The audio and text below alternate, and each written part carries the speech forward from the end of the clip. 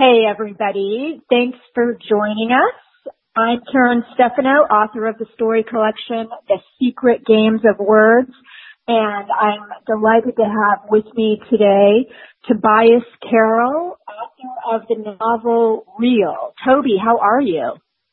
I'm doing pretty well. How are you doing? I'm doing just super today. How are things in Brooklyn? Things are pretty good. It was after about 2 weeks of incredibly uncomfortable heat and humidity. We seem to be in an actually pleasant spell right now, which is kind of a reminder of why people enjoy the summer. I myself am more of a fall and winter person, but walking out now, I'm kind of like, yeah, this is actually decidedly pleasant. I don't feel awful, and there's blue sky, and I'm not cold. So yeah, it's good to walk outside and think to yourself, hey, I don't feel awful. Sometimes that's the best I can do. How are things in California? They're beautiful. They're beautiful. I want to jump right in because I have a lot of questions for you. And for those people who are listening who have not yet had a chance to read Real, would you give them a little taste? Tell them what the book's about, and then if you're in the mood, I'd like to ask you to read for a few minutes. Yeah, of course. So Real follows the lives of two people who meet at a punk show in Seattle. One of them is named Timon, who works for his family's company, verifying whether strange historical objects are actually real or not. And one is a woman named Marianne, who has sort of been traveling the country and settled down in Seattle, but is starting to wonder if perhaps it's time for her to move on to a new place again. And so it follows each of their lives as they kind of do and don't intersect from this brief moment where they come into contact and sort of take an immediate dislike to one another. I'm going to read a short section here that's from sort of late in the book, although I don't think it doesn't really spoil anything, and sort of follows one moment in Marianne's life. So here we go. There was a woodblock compass that Marianne had carried with her since her time in Texas.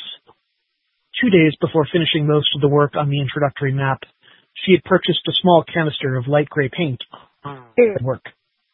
She immersed the surface of the wood in this paint, then withdrew it and let the excess fall away. When paint was taut over surface, she brought it above the smaller map, a collage, layers of years' worth of maps, contemporary and historical, certain paths gouged out and altered, newspaper photos Xeroxed and colored in by hand, and placed it, pushing down with an even pressure. Her seal, she thought, and pulled the woodblock away, leaving the navigation on her ersatz chart forever set.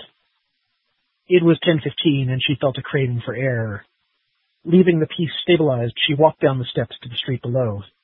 It was a Thursday night, and quiet. From another street, she could hear cars in transit, ghost drives propelling themselves from block to block, fading before she could consider them in full. There were things she considered saying. It was a late enough hour that friends who might be reasonable recipients of those words would be turning in for the night, would not welcome a transmission from her apartment to theirs. An inefficiency, a collapse. More lost words to be dispersed into air or, if the fit was correct, subsumed into her larger atlas. But words carved or typed onto a stable surface would not restore this night's hollowness. That was a deferred fix, an installment plan cure for solitude, patchwork and unsteady on its feet. In the end, she went to a bar and sat alone, hoping to avoid awkward conversation and running 2, 3, 4 versions of how that might go in her head. The rye she drank went down quickly, and she did not order a second. Aside from the usual pleasantries with the bartender, not someone she knew, she spoke a total of 5 words in her half hour there. From there, home, words unsaid to an undetermined partner still hanging precariously in midair. So yeah. Wow. I like it. You're a fabulous reader. Thank you. I feel like it's weird. I mean, I did a lot of, I've done a fair amount of traveling and touring with the book, sort of late last year and then earlier this year. So a lot of that was also just finding out, what in the book sort of worked well, sort of read out loud, and what could be self-contained and what was not. So yeah. Yeah, it's funny how some stuff is great on the page, but it just doesn't translate for a reading for whatever reasons. In my own work, in my collection, some of my favorite stories I never read from because it just doesn't work off the page and voice to voice. So yeah. It was when I was touring through the mid. Oh, sorry. No. I was just going to say, you figure it out. Yeah, definitely. When I was touring in Midwest and Southwest, there was a lot of discussion of that, of sort of like what worked, what didn't. Should I try to not repeat myself every night, or should I kind of go with what works? What works well. And ultimately, I sort of went more in the all right. I think this works well, and given that, by and large, I wasn't reading to the same crowds every night. It sort of was like, well, it's going to be new to the folks who are in this city. So, yeah. Yeah, and it's an organic process that way. I wanted to comment. Sarah Gerard gave you a wonderful blurb, and it appears on the front cover of Real. And part of it reads, "When youth ripples out like a dying sound wave, what takes its place? What delivers new thrills and keeps us in motion?" And I thought this was a great frame for the novel. And I wanted to ask you what you think takes the place of youth, and what do you think delivers new thrills and keeps us in motion? It's a question I've been asking myself a lot. I recently turned 40, so I kind of have been having this, like, I fiercely have these moments of like, oh man, I'm wondering about this, and I'm going, oh, I'm having a midlife crisis. This is literally what's happening. Wait. I have to interrupt you there. Yes. I met you at BEA a couple of months ago, and I would never have pegged you as 40. And as someone who was once 40, you're getting no sympathy from me. So.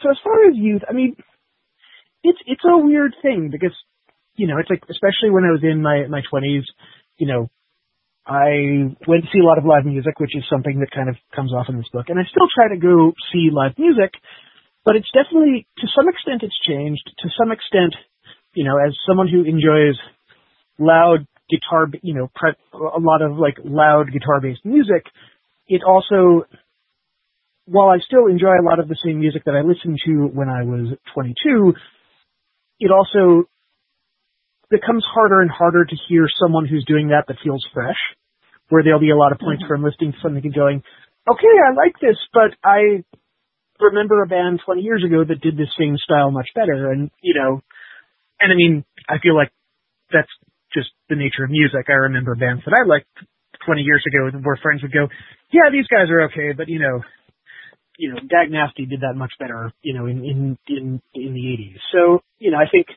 think that's just kind of a cyclical thing. So I think to some extent it's still trying to find a connection to those things that, that I was drawn to, and sort of still trying to find ways to keep that relevant. But, I'm also a single person. I do not have children, so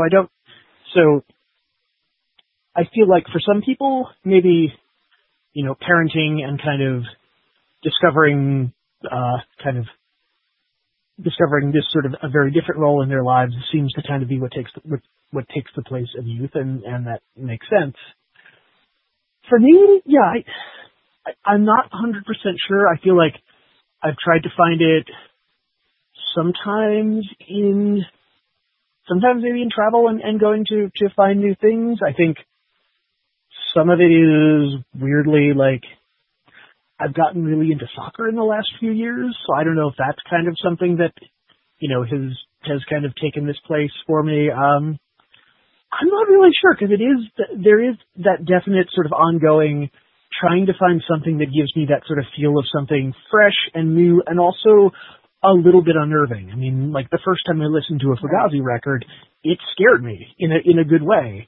The first time I listened to a lot of punk bands, I felt like, I don't know what's going on here, but I really like it. And so there's definitely that desire to find something else that affects me, that sort of, that mixture of sort of being unnerved, but also finding something really enjoyable. And I don't know, and I think it's just a lot of, it's pretty hit or miss. It's trying new things, it's going new places, it's listening to and watching and reading new things and just, and figuring out, and just finding and just listening to my gut, basically. Yeah. For me, it's not so much music, but it's definitely art in the form of the written word and trying to be an artist. But it's an interesting question and one that I imagine I could ask to every person on the planet and each one would have a slightly different answer. And the kids thing is interesting because I would guess that every parent would say their children, and when you don't have children, it's not a void, but you have more opportunity, and I don't know what I'm trying to say. Just it's kind of like you're less on autopilot, and because my boyfriend has 3 kids, and it sort of consumes your life. And when you don't have children around, you have to deliver your own new thrills. And so I think for me, and it sounds like for you a little bit, it's the answer is art. But it's interesting because being an artist is hard. It sucks some days, and there's the rejection, there's the sacrifice, there's sometimes the poverty, and sometimes the worst thing of all, feeling like, God, nothing's happening. And so it's an interesting question. So I was really, I really dug that blurb a lot. Yeah. Yeah. I had a great moment with that blurb. Oh, sorry. Yeah, no, go ahead. So when I was traveling, late last year and doing some reading from the West Coast, I was staying near the Elliott Bay Book Company. My reading was at Finney Books in the Finney Ridge neighborhood of Seattle, but I also was staying near Elliott Bay, and so I got in and went there and took a quick look and saw that they had some copies of Real in stock, and then went back the next day and went to the information desk and sort of said, like, hey, you have my book. Do you want me to sign it? And they said, oh, yeah, totally. And then the bookseller who was on duty at Elliott Bay had worked with Sarah in Brooklyn. He had previously worked at Greenlight in Fort Greene. So it was this very, like, he's like, oh, Sarah Gerard blurbed your book. I used to work with her at this bookstore. And I'm like, I know that bookstore well. I helped stain some of their bookshelves. And it was this very weird, like, of course, two people with ties to Brooklyn Literary link up in Seattle. That's pretty wild. I love that when there are those artistic connections. I wanted to ask you, this is related to my last question. Your characters, Timon and Marianne, they in the novel are forced, as we all are at some point, to confront their fears and to confront their anxieties. I wanted to ask you the overly personal question as to whether you've had any experience with that. Is there anything personal on that front that you'd be willing to share with everyone listening? You know, I'm not sure because I don't know that there are moments where I would say necessarily as neatly as it might happen in a novel where sort of something, you know, I'm kind of presented with something and I'm looking at something and I go, okay, yes, I have to deal with this. I mean, I think, you know, I would definitely say I have anxiety about failure, and there have been, you know, any number of moments where, you know, I have had to confront failure, whether it's, you know, in terms of whether it's an artistic failure or, you know, the failure of a relationship or,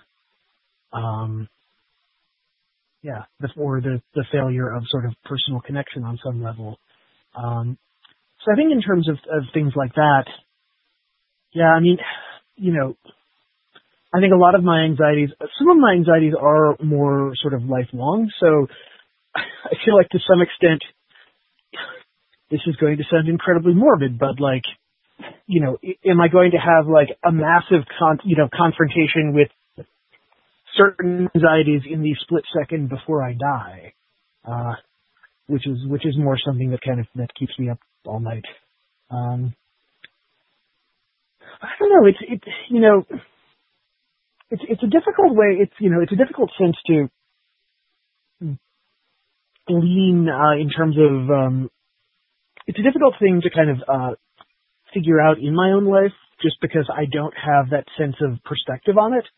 I'm living it, so I don't. And Right. I have a couple of friends who write, you know, more personal essays or memoir, who I think are a little bit better at getting a sense of sort of finding an arc to their own life, in a way that I don't necessarily have the ability to do as well.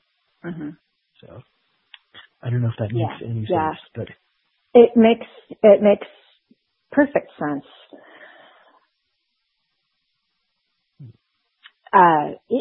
It's interesting too, talking about the arc of your own life. I guess I'm a little bit behind in my reading, but I have a copy of the Best American Short Stories 2016, edited by Junot Diaz, and I was just reading his introduction yesterday, and in it he talks about his life, and I'm paraphrasing here, but in a way he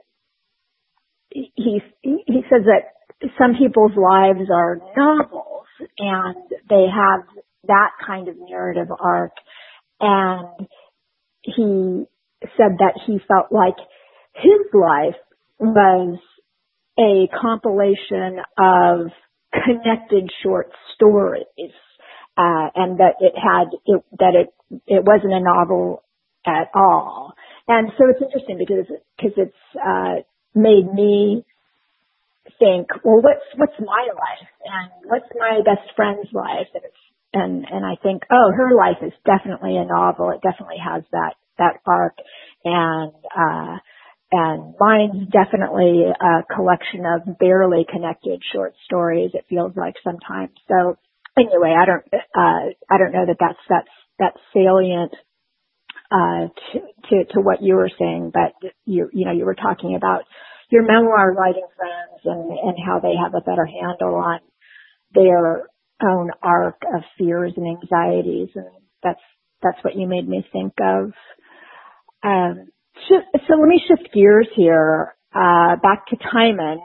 Timon and his family they're in a pretty interesting business that you mentioned. And I want to read a little bit from the book and how you introduce this business. Yes. Timon's family was in the business of verification. I love that line, by the way.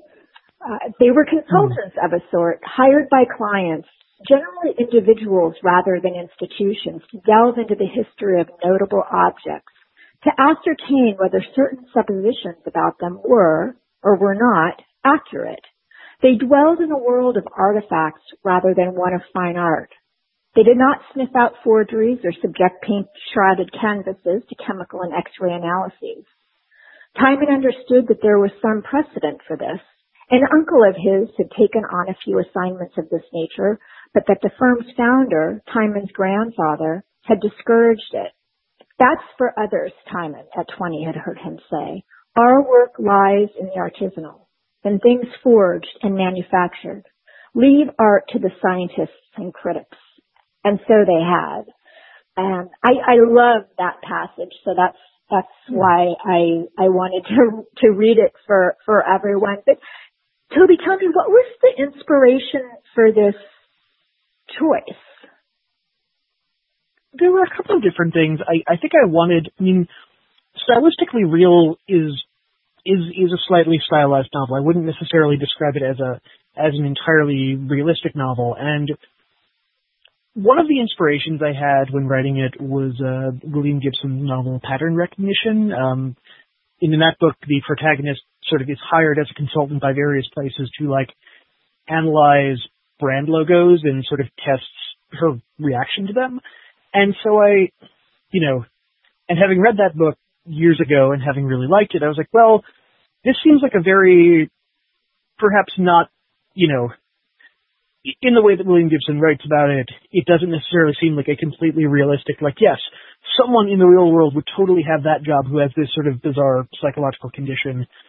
But, it worked for me in the context of that novel. So I wanted Timon to have this job that sort of kept him in a fairly isolated position, and I wanted to kind of give him a reason to interact with all of these strange objects. And so that seemed to kind of fit really well. And I think it also, as I began developing the character, I wanted someone who would have all of this incredible esoteric knowledge that would have no necessarily he would amass it on layer upon layer upon layer, sort of for good and for ill.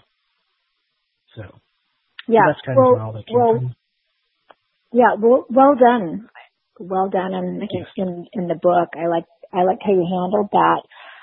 And it's interesting when I sort of honed in on this business and wondered what the inspiration for that choice was. It reminded me of the podcast I did probably a month or so back with Heidi Barnes, who it was also published by Rare Bird, and she's the author of The Bellman, and we started talking about jobs, and we were talking about our first jobs and what that says about a person. And it's so frequent to go to a party and the first question that somebody asks you standing around in a circle is, what do you do? And we were saying the more interesting question is, what did you used to do? What was your first job? And what was your first job? I'm going to give a two-part answer to that.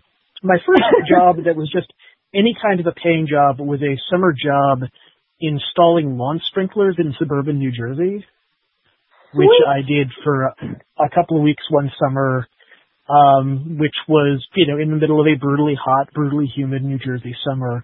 I remember just sweating profusely and drinking a lot of Gatorade and just digging holes, tearing up sod and laying down pipes and sprinkler heads sort of on these giant palatial, riverfront homes, of people who had a ridiculous amount of money. The first rent paying job that I had after the sort of job I had when I moved to New York after college was basically working for a .com in the late 90s, sort of in the middle of sort of the first big .com boom, just before everything started to implode. And that was it was a strange job in that I'd gone to school to study film, and then in the middle of that I realized, after having worked on a couple of independent films, I kind of realized, I don't know that I actually want to work in the film industry. And so a friend of mine in college, who had said, well, you should just look to work, online. If you are reasonably intelligent, you can probably get a job doing something. So I got this very random job, looking at, it was kind of like doing support for the advert for like the sales department. And it just involved like basically running queries into a database all day and telling people like, yeah, if you want to advertise like on this part of the site, this is the ad inventory we have. It was in retrospect incredibly boring. Yeah, I was gonna say that sounds horrible. Yeah. My boss who hired me there was great. She and I remain in touch. There are a couple of folks from that era that I stay in touch with. But like, yeah, in retrospect, I just, 2017 me is kind of horrified by, there were various things that, it was just a strange, and yeah. it also very much kind of, made me very aware of the sort of dueling impulses of, sort of not even editorial and commerce, because there wasn't really there wasn't really an editorial part of this website, but like the sort of, it was a very strange time.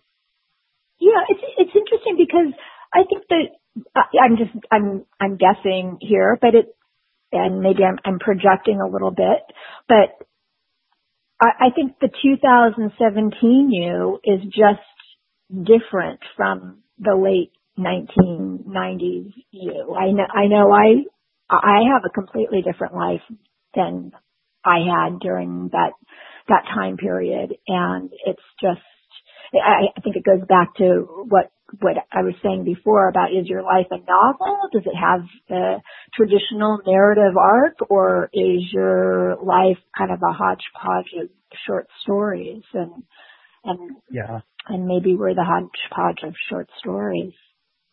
Yeah. And speaking of stories, I wanted to ask you about Volume 1 Brooklyn. You're the managing editor, and I just wanted to see if you could tell everyone listening a little bit about this publication.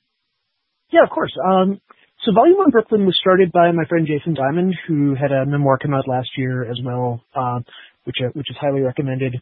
I kind of came on board a couple of months later, and we've been running it ever since. We, update regularly over the week with interviews, book reviews, sort of collections of links to things we like on the internet.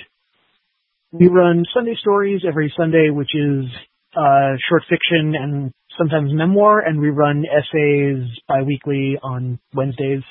We're open for submissions, and we also do a fair number of events, and we've done a couple of short chapbooks as well. That sounds great. Now, so tell me Jason's last name again. Diamond. Okay, and what's the name of his book? His book is Searching for John Hughes. Okay, sweet. So, after everybody reads Real by Toby Carroll, they can check out Jason's book. Definitely. I wanted to ask you, Toby, my new favorite question. Everyone who's been listening to all the podcasts that I've done in 2017 knows is part of the regular repertoire now, and it's the question that I stole from the Sunday New York Times book reviews interviews, and it's the question I never felt was at all relevant until last November, at which time it has felt critical, more critical every day. And that question is, if you could require our president, and I don't say President Trump because I would throw up a little bit in my mouth, if you could require this person to read just one book, what would it be?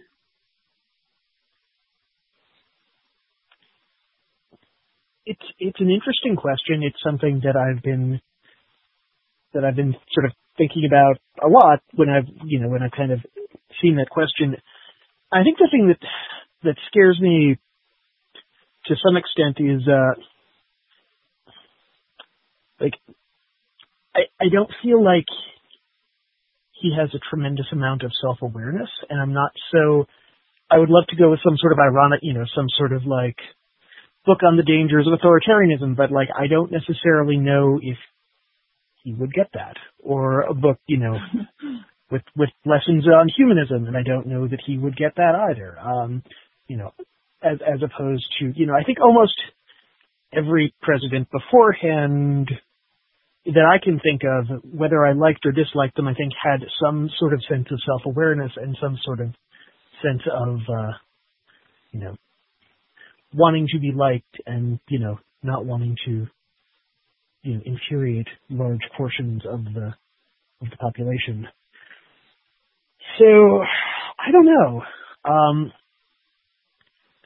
There's a part of, I'm kind of glancing around the room and I'm trying to, because I don't, it's a really difficult one because I also feel like if you said like, hey, this is a really dangerous thing about authoritarianism, you don't want to give someone that and then going, oh, this is great. This is absolutely brilliant. Right. Like, no, this is a cautionary tale. That's not a good thing.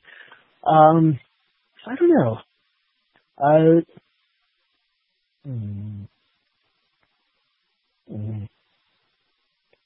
Yeah. Let me ask you, what kind of response, like, what have people recommended in the past? Oh, wow. My favorite answer, well, it's hard to say. I mean, everyone's given such a unique, different from their own unique point of view. But I would say that my favorite answer came from David Ulin, and he said it's not a book, but if I could require him to read one thing, it would be the Constitution. And that was, and subsequently, a couple of months later, or a month or so later, I was talking to Shauna Mahan, and she kind of stunned me by throwing the question back at me. And I had, it is a very difficult question. At the time, I hadn't thought about it myself, or to the degree that I had just a huge laundry list, because there are so many books out there that would benefit this person. But I ultimately too said the Constitution, and I guess I'm staying with that choice. But yeah, I mean, I can walk over to my bookshelf right now and say, no, wait, he needs to read, Freedom from Fear by Kennedy, David M. Kennedy. He needs to read, This Side of Despair. He needs to read Confederacy of Dunces. Anything. So it is a tough question, and I appreciate that, and that's why I've had so much fun with it this year, and have enjoyed everyone's answers so much. Yeah. So, we have a tiny bit of extra time. And so I wanted to ask you, going back to your novel, Real, you do a great job in the book of making Seattle and the surrounding areas almost a character in the book. And while I know from having read your acknowledgments that you obviously spent some time in these areas, but you really did make place a character. And I was wondering, how did you accomplish that? How did you make that happen on the page? I mean, a lot of it was just sort of drawing from certain memories of it. I mean, I knew I wanted it partially to be set in Belltown.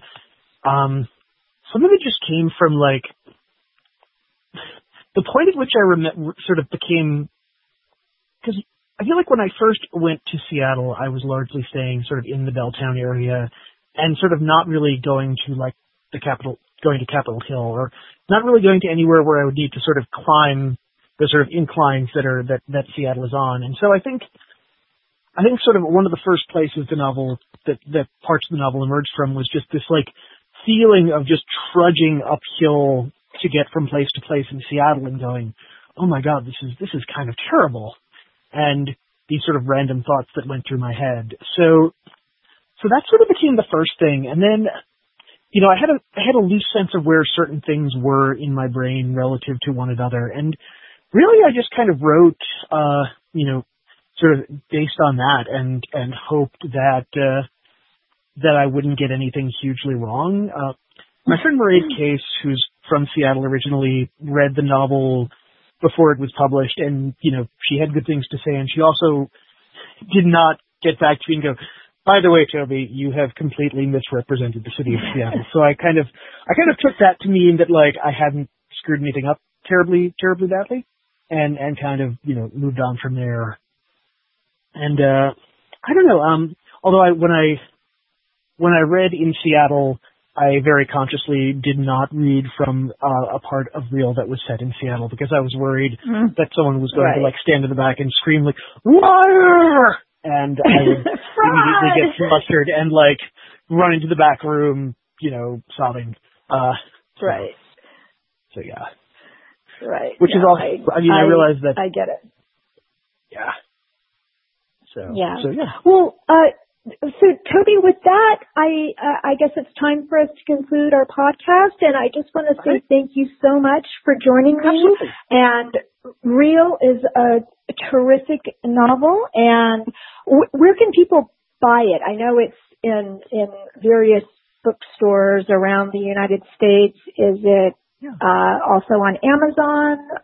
I think literally it's available wherever books are sold. Indie bookstores should be able to get it, larger bookstores, and it's available in ebook format as well for sort of whatever your e-reader of choice is. All right. Sweet. Well, thanks again, Toby, and say hello to Brooklyn for me.